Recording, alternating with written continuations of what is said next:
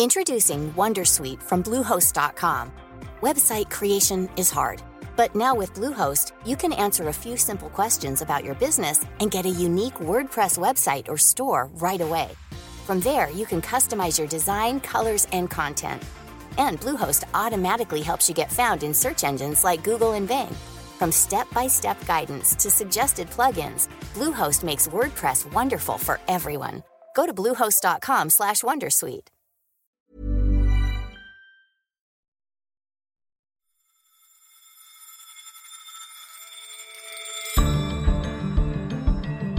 Hello, you're listening to Money Talks on Economist Radio, and I'm Simon Long, the international editor here at The Economist.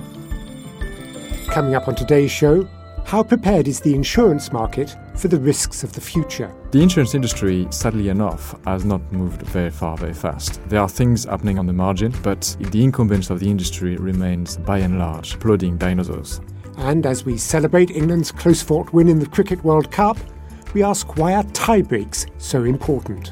If you spent 2 weeks or even longer if you're watching the cricket, pouring all of your heart into seeing your team play, you come see them in the final and it's a dead heat, that's not going to please many paying punters.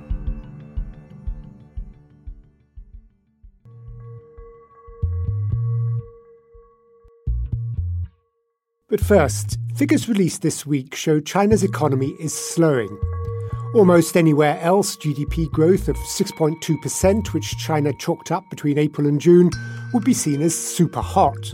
In China, it was the lowest quarterly growth rate since 1992.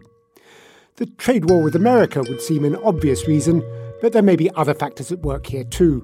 Simon Rabinovich is The Economist's Asia economics editor. Hello, Simon. Hi, Simon. Those of us who follow your Twitter feed, which I think all Money Talks listeners should do, know that you've pointed out that this headline, slowest growth in 30 years, is not exactly a novelty. That's right. But the bigger point about this being not terribly novel as far as the headline goes is that, for the last really 5 years, China has been going through an incremental slowdown, and it's coming off 3 decades of superlative growth. And so it's fairly predictable as far as headlines go. But nevertheless, of course, these are important milestones to note. I guess the bigger picture is that you've had this massively long boom. But when you look at the rate of the slowdown, it really is quite incremental. So it looks more like a soft landing than a hard landing at this point. And that would suggest, I suppose, that what we're seeing is a secular trend rather than any immediate repercussions from the trade dispute with the US. And in fact, I saw one analysis pointing out that in these figures, net exports were a bigger contributor to Chinese growth than in any quarter since 2009. Now, the caveat there is it's not that Chinese exports have been doing well. In fact, they're flat. To America, they're down. Globally, they're flat. But because there's weakness in the domestic economy, imports are down even more. And so then the result is that when you look at the composition of GDP, it looks like trade in net terms is contributing, but really that's just a sign that the domestic weakness is having an impact more generally. But that then leads to the point that you've raised, which is that although there's lots and lots of discussion and concern about the trade war, really the thing that has been weighing more on the economy is a made in China slowdown. The government dealing with problems that have been racked up in the past, especially excessive debt, beginning to tighten financial flows, and that then having a knock-on impact on domestic growth. And is the slowdown uniform across all parts of the Chinese economy, as it were, or are there bits that are hurting worse than others? There are both bits that are hurting more than others and also places that are hurting more than others. So parts of the economy that are geared towards heavy industry and especially to the commodities trade have had a pretty rough 5 years. Some of them are effectively in recession with no immediate sign of recovery. Parts of the country that are geared more towards high-tech industries, to innovation, they are doing better. So in fact, one of the trends which is now playing out in China is that the wealthier parts of the country, especially the southern part of the coastal region, are now outpacing much of the rest of the country. In the past, China's responded to slowdowns with a big fiscal stimulus, most famously, of course, during the global financial crisis, but ever since as well. Is that on the cards this time, or do those concerns about the financial sector you mentioned preclude that? The concerns definitely limit the extent to which they'd be willing to stimulate the economy. And the other point, of course, as we've established so far, is that the slowdown has not been so dramatic. So ultimately, so long as the employment picture holds up, the government is going to be reluctant to stimulate. Now, all that said, the expectation is that the trade war will begin to have more of an impact on Chinese growth, that the second half will look softer. Domestic drivers of growth, one of the key ones is the property sector. Sales of new properties have begun to slow. That should have an impact on investment and construction activity. So the government will be under pressure to do more to support growth. But because of the debt problems, it will look like a much more modest stimulus than the ones that we had seen in the past decade. Turning back to the trade war, we did see Donald Trump and Xi Jinping reach some sort of a truce in the G20 meetings at Osaka. How much progress have we seen since towards a resolution of the disputes? We haven't seen much progress at all. Now, the reason I hesitate a little bit is that the trade talks have gone quieter. For the first year of the trade talks, there was quite a lot of leaks, and there hasn't been as much now. So the best guess is that progress is moving really, really slowly, partly because both economies are apparently in reasonably good shape right now, and so there's not an urgent need to come to a compromise. Neither of the two countries is willing to really stand down. China itself is taking a much harder line. When the trade talks broke down in May, there was a feeling in China that America was asking too much from China and effectively infringing on its sovereignty. And based on the latest growth data from China, the government is really not panicked. And given that they feel that this politically has become such a serious issue for them, almost a liability if they're seen to give in too much to America, there is apparently much more willingness to take a harder line and to hold out for a while longer. So we'll have to see. I mean, the one area that the truce between Presidents Trump and Xi was supposed to focus on initially was to allow Huawei, the big Chinese telecoms company, to start importing more products from America. But so far, what we've seen from America is that any licenses given to American companies to sell products to Huawei are going to be very, very limited, not the full lift that China was hoping for. And Huawei itself, I think, has announced cuts in its US operations. Is that right? That's right, yeah. They just announced this week that they would cut back on staffing and R&D, especially in the US.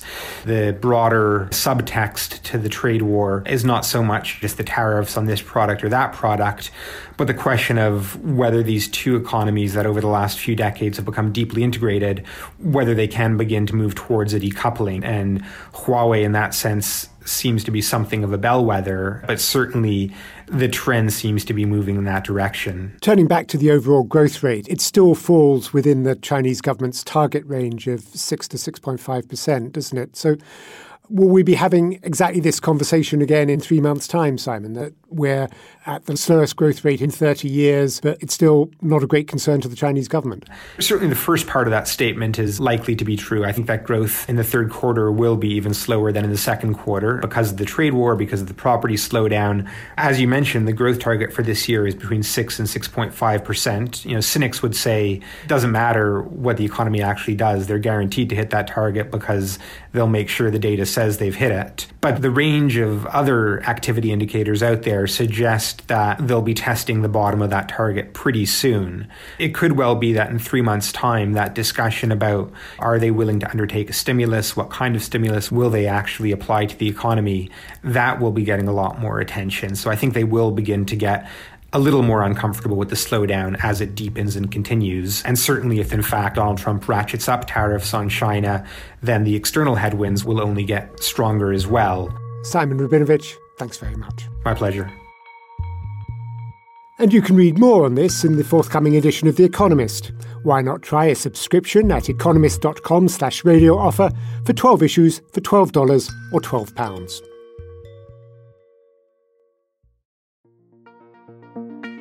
Next, the insurance industry makes its money from understanding risk, predicting disaster, and knowing how much the damage is going to cost.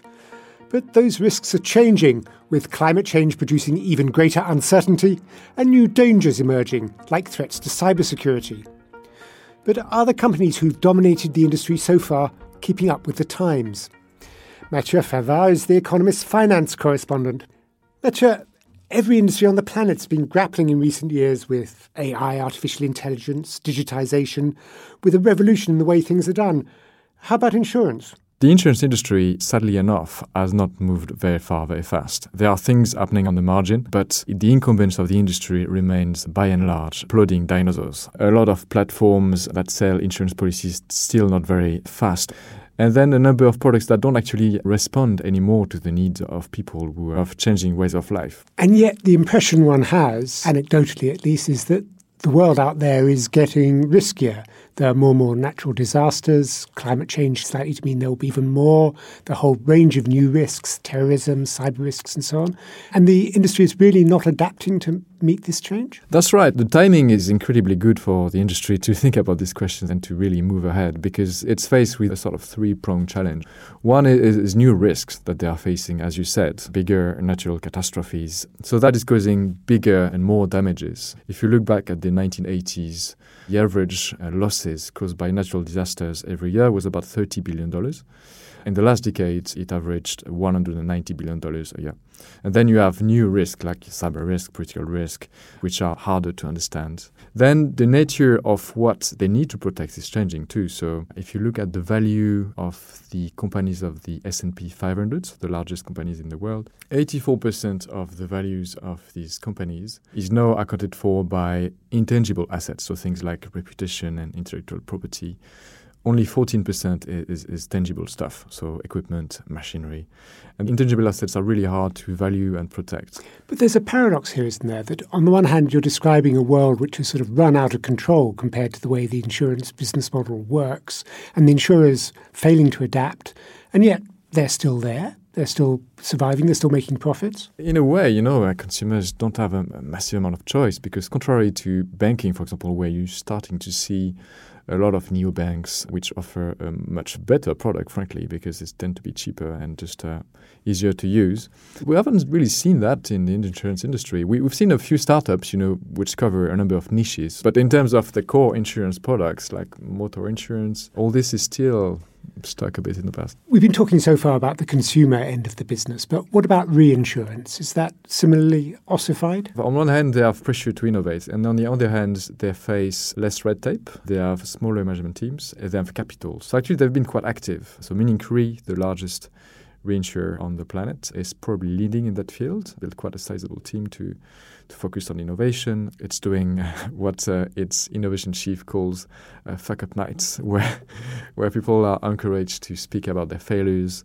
In general, there is spirit within the company to try things. And on the other hand, you have reinsurers focusing on new products and new innovative forms of insurance. Could I also ask you about China? Because in fintech, in a number of areas, China is far ahead of the rest of the world. It's hard to believe that the insurance industry there has not adapted as well to the explosion of mobile phone technologies. So what we've seen is that insurers in Asia and in China in particular has leapfrogged ahead of Western peers. Western experts think they are probably 15 years ahead in terms of technology. So Ping An, for example, has invested about 1% of its revenue in innovation. So the scale of investment is enormous, and what they've achieved is also quite significant. So they've cut down underwriting times down from, I think, 5 days to 15 minutes. So it's working very well. There are some slightly more controversial sides to it where they use facial recognition to police their agents. But it is definitely there where insurance firms are proving the most dynamic right now. China may be 15 years ahead, but there must be some firms in the West, Mathieu, which are in this space doing something interesting. Yes, there are a few examples. And one that comes to mind is Vitality, as it is known in our market, Discovery elsewhere. It's a health insurance company, so it rewards its customers for good health-conscious behavior. So, for example, if you exercise and this is being tracked by your watch or any wearable that you have on yourself, the company will reward you with points that you can spend either to decrease the premiums that you're paying or that you can use towards something else entirely. So, for example, to buy plane tickets or to get discount at the gym. So I spoke to Adrian Gore, its chief executive, and I started by asking him how he got the idea for an insurance system that rewards healthy behavior. We started out as a health insurer in South Africa, just in the era of Nelson Mandela and the fall of apartheid. And the issue is how you create a health insurance company where you got terrible levels of disease burden, too few doctors, and very complex regulation around no discrimination. This was before the understanding of behavioral economics, but it was just the idea that Could we make people healthier? If you could do that, you could reduce the demand for healthcare, lower mortality costs, etc. There's just 3 lifestyle choices people make that drive 60% of deaths: smoking, poor nutrition, physical inactivity. And so we started to learn academically the power of incentives and built that into insurance. Can you give us a few more examples of incentives that you provide or you offer to customers, how they work in practice? Doing things that are good for your health get you vitality points that earn your status from bronze through to platinum, and you get discounts through these different statuses. So you get discounts on flights, you get discounts on travel. Critically, you pay less for insurance. So you think about buying a life insurance policy and that can cost you £100 a month or whatever it might be. You're paying 10-20% less for 20 or 30 years. The volume of that saving is dramatic. How do you prevent cheating? One customer could perhaps lend it to someone who does a bit more running to try and earn more points. We're developing a lot of AI and technology around understanding almost how heartbeats look. We've developed a lot of really good technology to know that people are doing what they should be doing. But we have seen with those kinds of things on the margin, people do cheat. But to an extent, I think that we're learning how to stop that. We're learning how to curtail it. We're learning how to design the benefits that we don't get that. And I think overall, we're pretty comfortable in the main. We're getting really good, solid results absent the cheating. Do you face any questions around privacy or any reaction from customers about, perhaps not wanting to be watched or tracked all the time? We're pretty clear. We never use data without consent. Data is used in a depersonalized way and it's only used for good. But we've never got from customers any revulsion on using the data. They see the benefit of it. It's good for them. It's good for their health. And then I think the regulations like GDPR, those kinds of developments around the world, kind of creates a standard we are very careful to make sure we maintain. I was thinking the other day that when you incentivize people to exercise more, potentially they could get injured more too. Have you noticed any effects of that nature? Generally, we haven't seen that. If you look across the healthcare bill, you often do get some bubbling in certain areas of primary care, but then you get savings on the hospital care side. So overall, for society, it is dramatically better. I'd argue for the health of the individual, it's better. We try our best to guide people to exercise in the right way. The incentives and structures, for example, in Active Rewards are risk-based. So we look at the person's underlying risk factors, and therefore we tailor it specifically to their needs. So these things are carefully done. Are you worried at all that perhaps at some point big tech, like Apple, Google, Amazon, will be able to become insurers in themselves? Big tech we've always seen as an enabler. The Vitality platform is a technology platform. That's really what it is. But for sure, these big tech companies have that potential. I think our goal is to make sure we have a platform that's relevant, regardless of how that plays out. So behavioral economics and technology have created the ability to do this. You couldn't have done this 30 years ago. So we're pretty clear. We see technology as an enabler. Will the big tech companies do this themselves? It's possible. I hope we'd make good partners in that regard. Adrian Gore, thank you very much. Thank you. Selling a little or a lot? Shopify helps you do your thing however you cha-ching. Shopify is the global commerce platform that helps you sell at every stage of your business. From the launch your online shop stage to the first real-life store stage, all the way to the did we just hit a million orders stage. Shopify is there to help you grow. Shopify helps you turn browsers into buyers with the internet's best converting checkout. 36% better on average compared to other leading commerce platforms. Because businesses that grow, grow with Shopify. Get a $1 per month trial period at shopify.com/work. Shopify.com/work.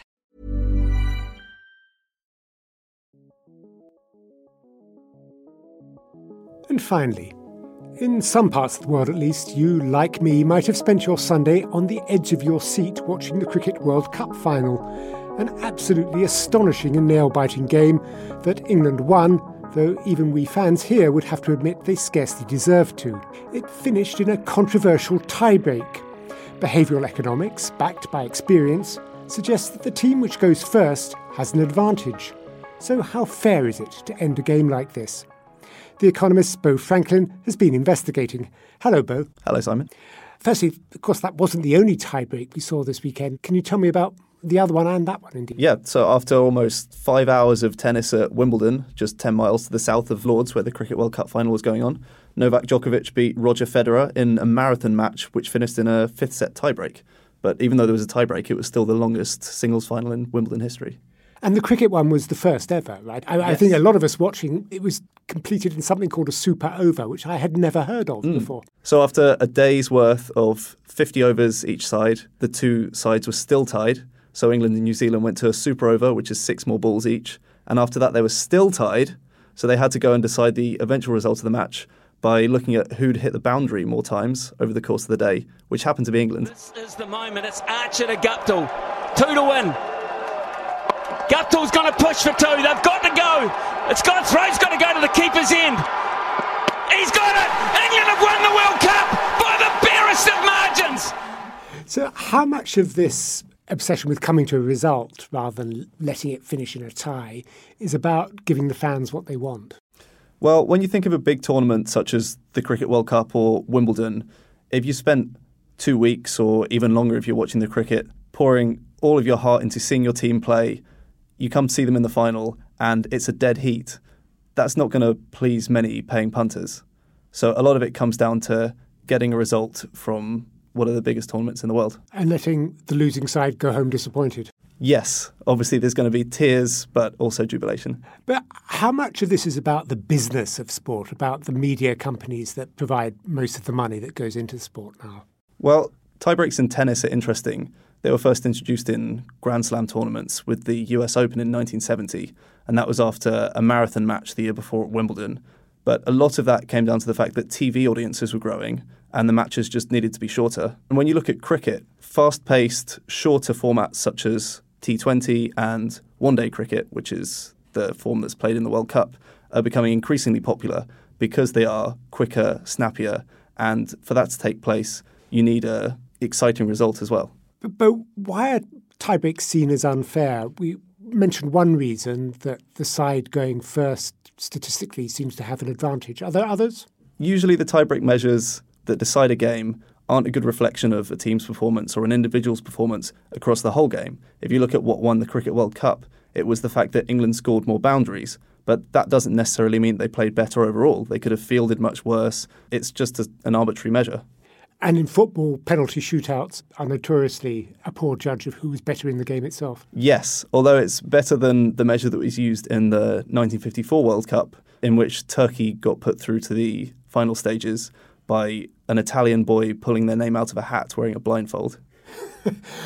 Golden goals, though, I mean, that had a certain appeal, didn't it? It did, but they've gone the way of the dodo slightly, and penalty shootouts have become a more crowd-pleasing way of deciding the result of a football match. Bo Franklin, thank you very much. Thanks, Simon. And that's all for this edition of Money Talks.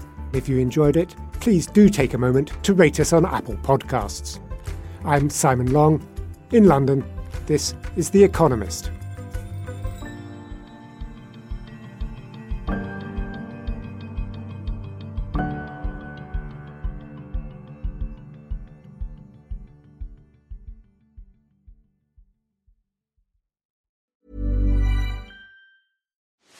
Are you ready to enhance your future in tech? Then it's time to make your move to the UK, the nation that has more tech unicorns than France, Germany, and Sweden combined.